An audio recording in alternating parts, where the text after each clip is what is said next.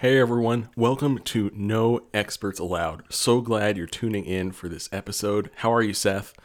I'm doing great. I'm so excited to be here, as always. I know, before we get into it, just a friendly reminder everyone, we're on Twitter, we're on Instagram, we have merch, and a very special announcement for the first time on our podcast. We just launched the No Experts Allowed website.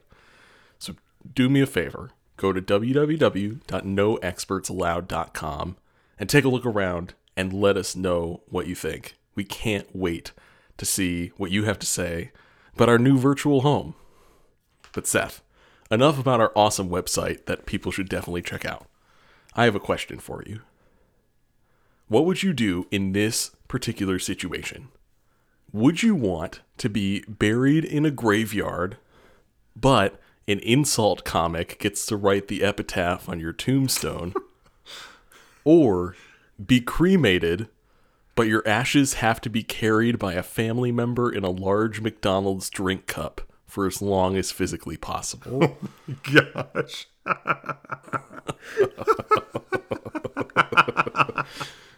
Okay, this one's awesome.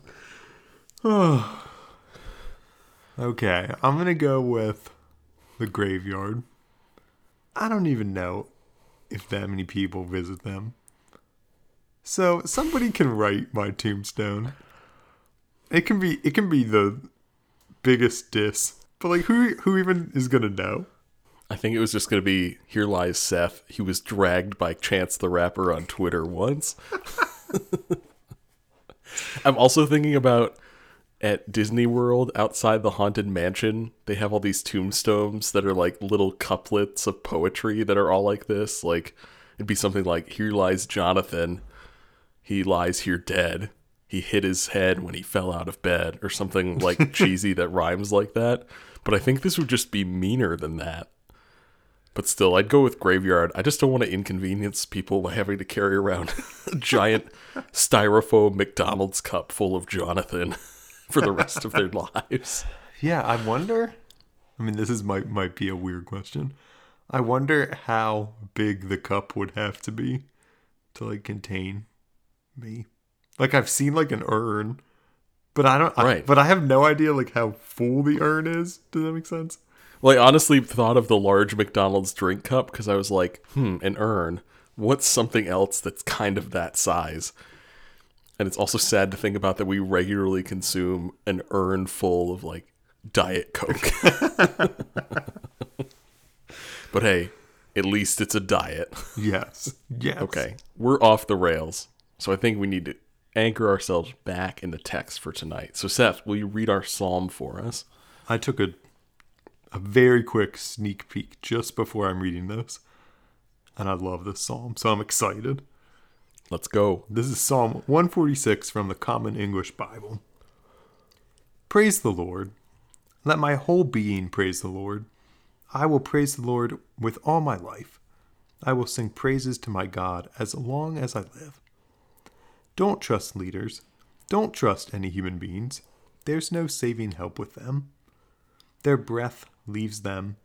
Then they go back to the ground. On that very same day, their plans die too.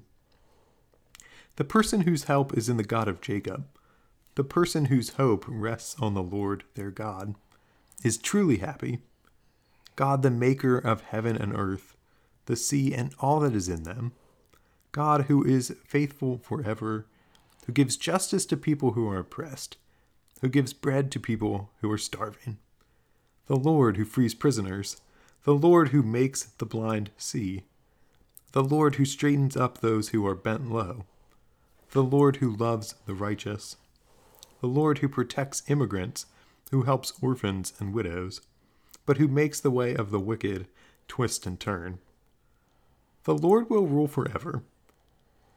Zion, your God will rule from one generation to the next. Praise the Lord. Oh, So such a good one. Yeah. Okay, so Seth, tell me what stood out to you. I absolutely love the line, don't trust leaders. Don't trust any human beings. There's no saving help with them. What a succinct line that might be a good summary of like what's wrong with kind of our situation right now. It's like we keep looking to people for help, be they our friends, our political leaders. I love this line that's like a radical reorientation. It's like these people can't save you. Yeah.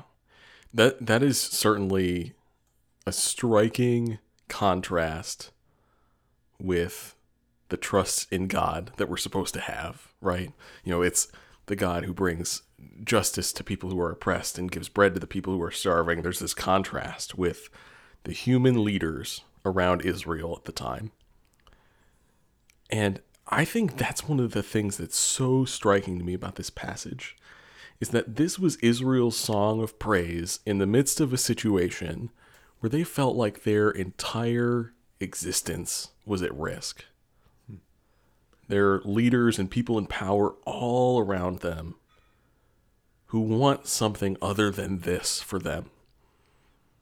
People who are oppressors, people who have big dreams and visions of empire, people clamoring for their attention and their loyalty, and still Israel sings, no. Don't trust them. Trust God instead, and here's why. It is a striking contrast in Israel's story. You're exactly right. And I love the way that this passage moves from this negation of our trust in human leaders.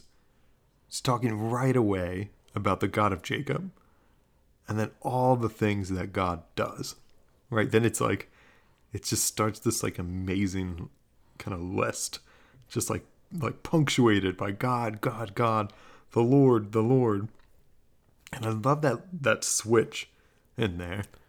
Yeah, and that really fits the type of psalm. There are different classifications. There are different forms and styles of psalms. And this is a psalm of praise.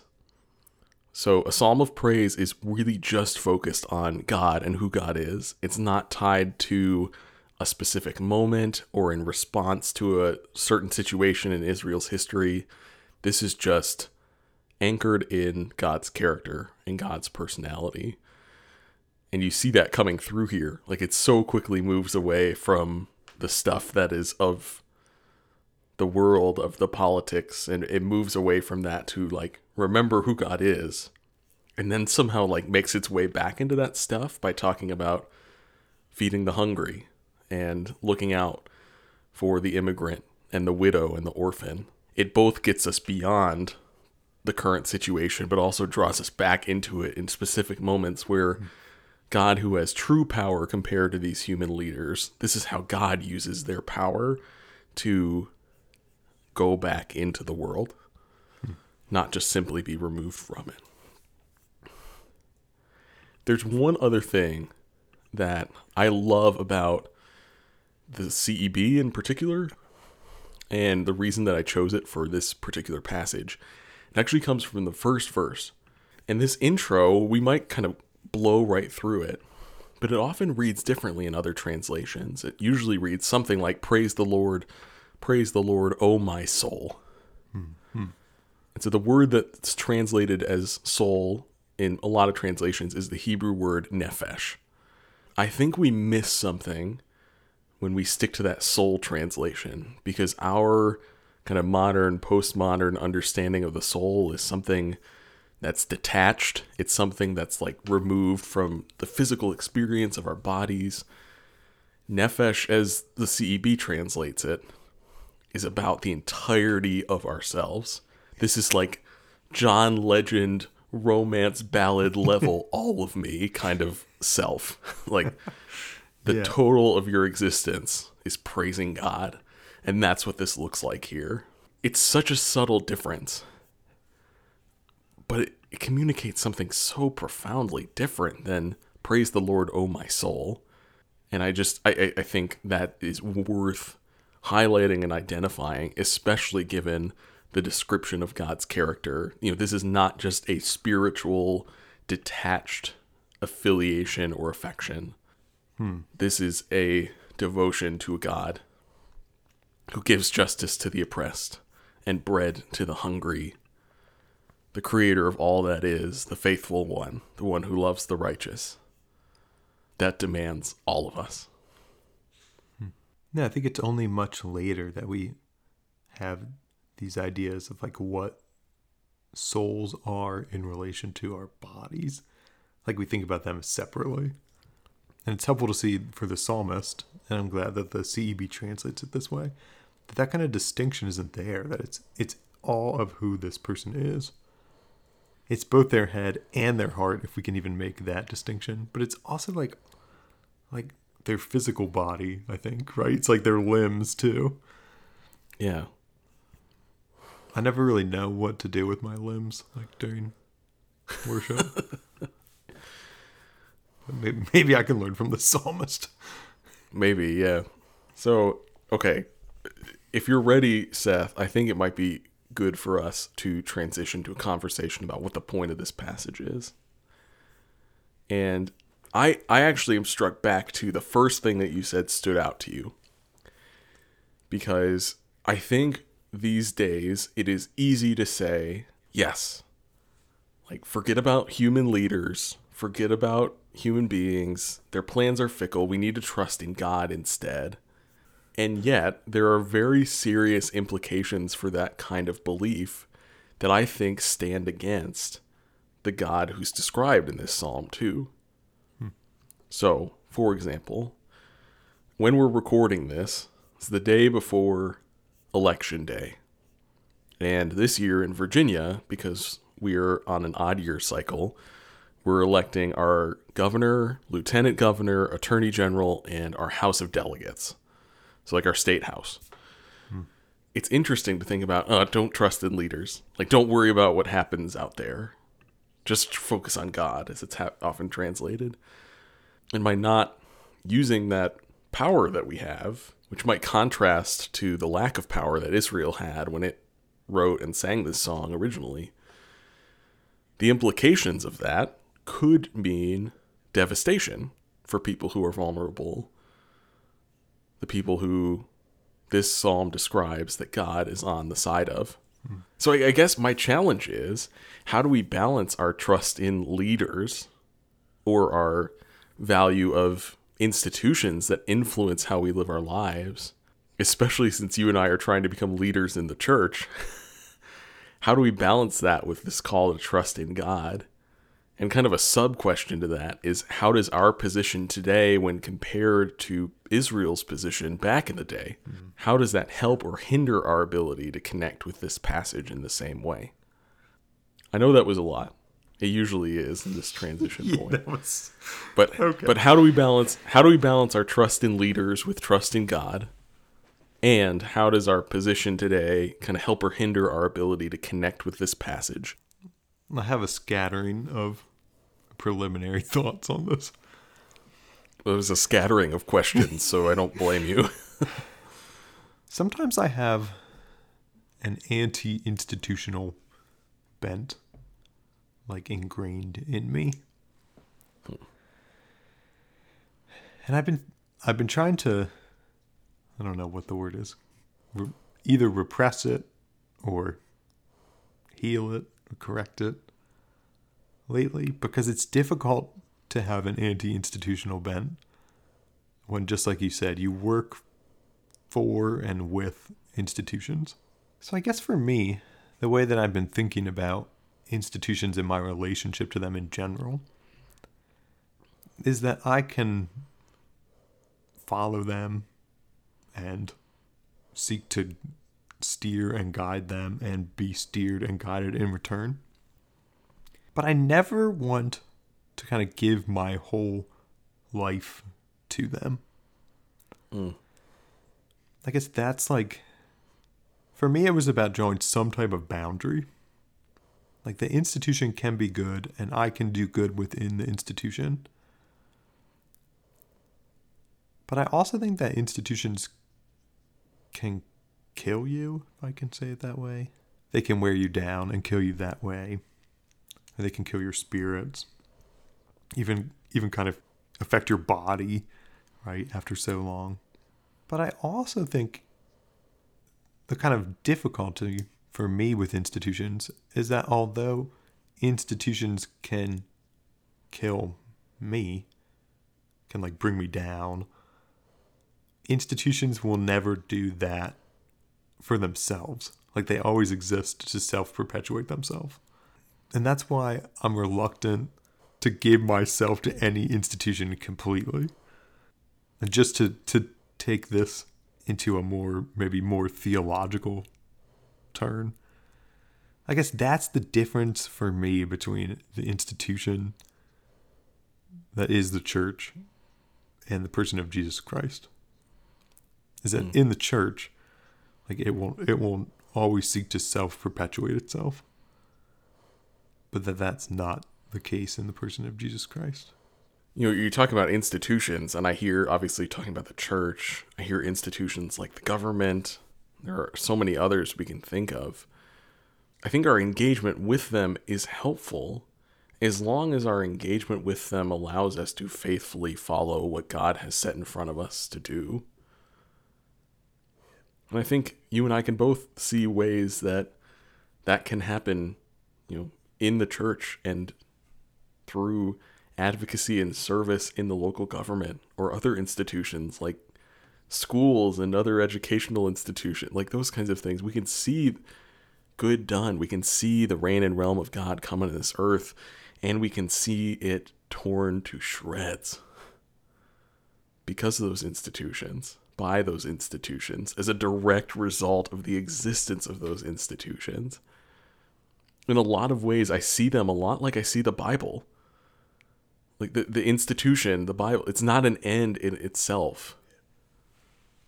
But if it allows us to seek the end of faithfully following God, of being swept up in the Holy Spirit, and working to usher in Christ's reign and realm in the world, it can be good. Like humanity, institutions have the capacity for great good and the capacity for great harm.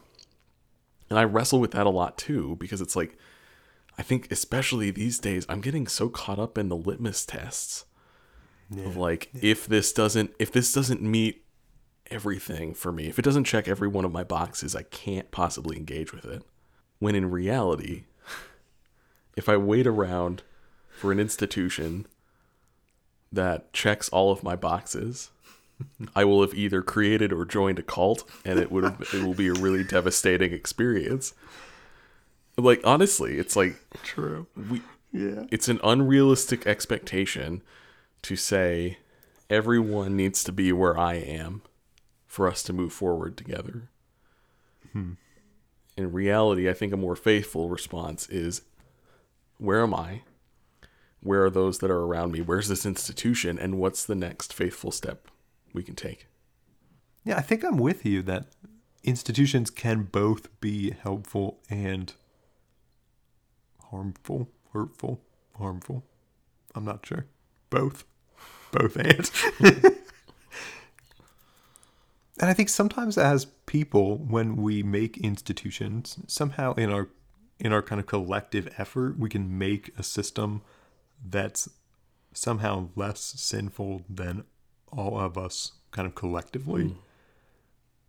But also the opposite can happen, that collectively we can sometimes create a system that's much more sinful and harmful than any of us individually. And again, the call in the psalm to reject human rulers, and I think as we're extending it, like the institutions they're a part of, and redirect that trust to God. I don't hear that redirection as a total withdrawal from the world, because God uses their power to head right back into the thick of it, to be among and for and of the last, least, and lost. And it's just so striking to me that instead of engaging the world by trusting leaders and their empty plans and promises that crumble to the dust as they do when they die, we trust a God who knows what it means to be persecuted, to be hungry, to be falsely accused, to be killed. And this God doesn't center themselves on our pursuits of power, but instead redefines and reorients power to be about the last and the lowly. I'm still struck by your word from before, Seth, the reversal that's evident in this passage too, and it's just really striking to me. It's always striking to me the cyclical nature of our election cycle. It just keeps coming back and never ends. Which that's what a cycle is, right? Exactly. Exactly. And just when you think, like, okay, that the political ads are done for a little bit, then you give it like 2 months, and they're all back. Mm-hmm. But again, in a reversal, like we see the opposite in a God who doesn't cycle on and off, who doesn't reign one day and get voted out of office the next. Like we see a God who reigns perpetually. Like in a deep contrast to these fleeting political leaders. It's interesting too to think of the pendulum swings that we've seen lately. Like as one party moves into power and the next and back and forth. There's something for me that's very comforting. That although God responds to us in our particular situations, if I can put it that way, it's not these swings. That God's care and concern for the least and the lost and the little is constant and not politically based, doesn't waver. I never have to worry about that getting voted out.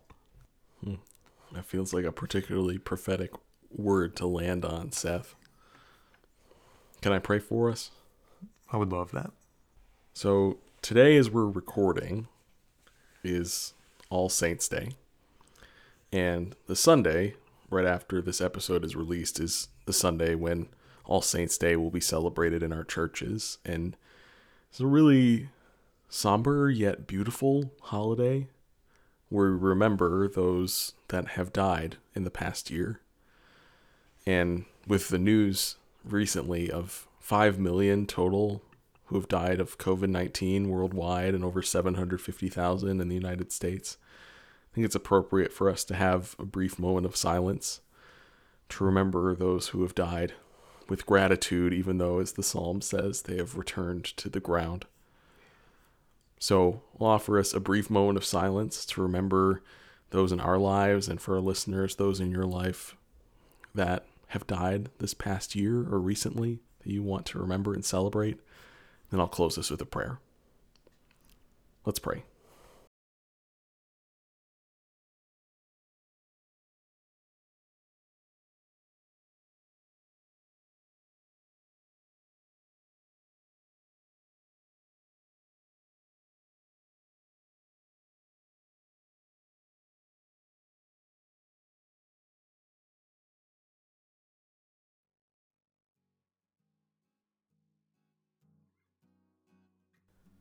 Resurrecting One, we confess that we do not give our whole selves to you in praise.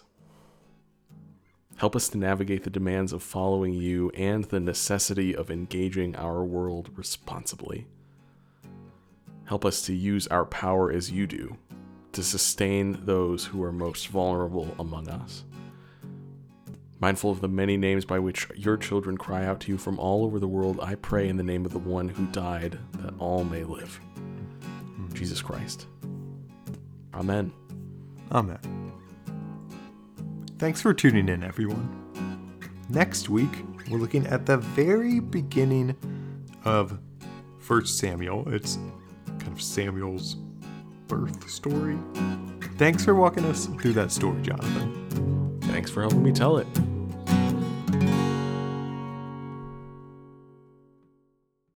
Wait, with that, on our last episode, I said that I'd never been pulled over. Oh, right. We forgot about our correction that we had to make. But that's not true, because the day before that episode aired, I got pulled over for speeding. It was between recording and release. That is unbelievable. It is. If I had not said that on the podcast, I probably wouldn't have had to pay $164 for my speeding ticket. So let that be a lesson to everybody, I guess.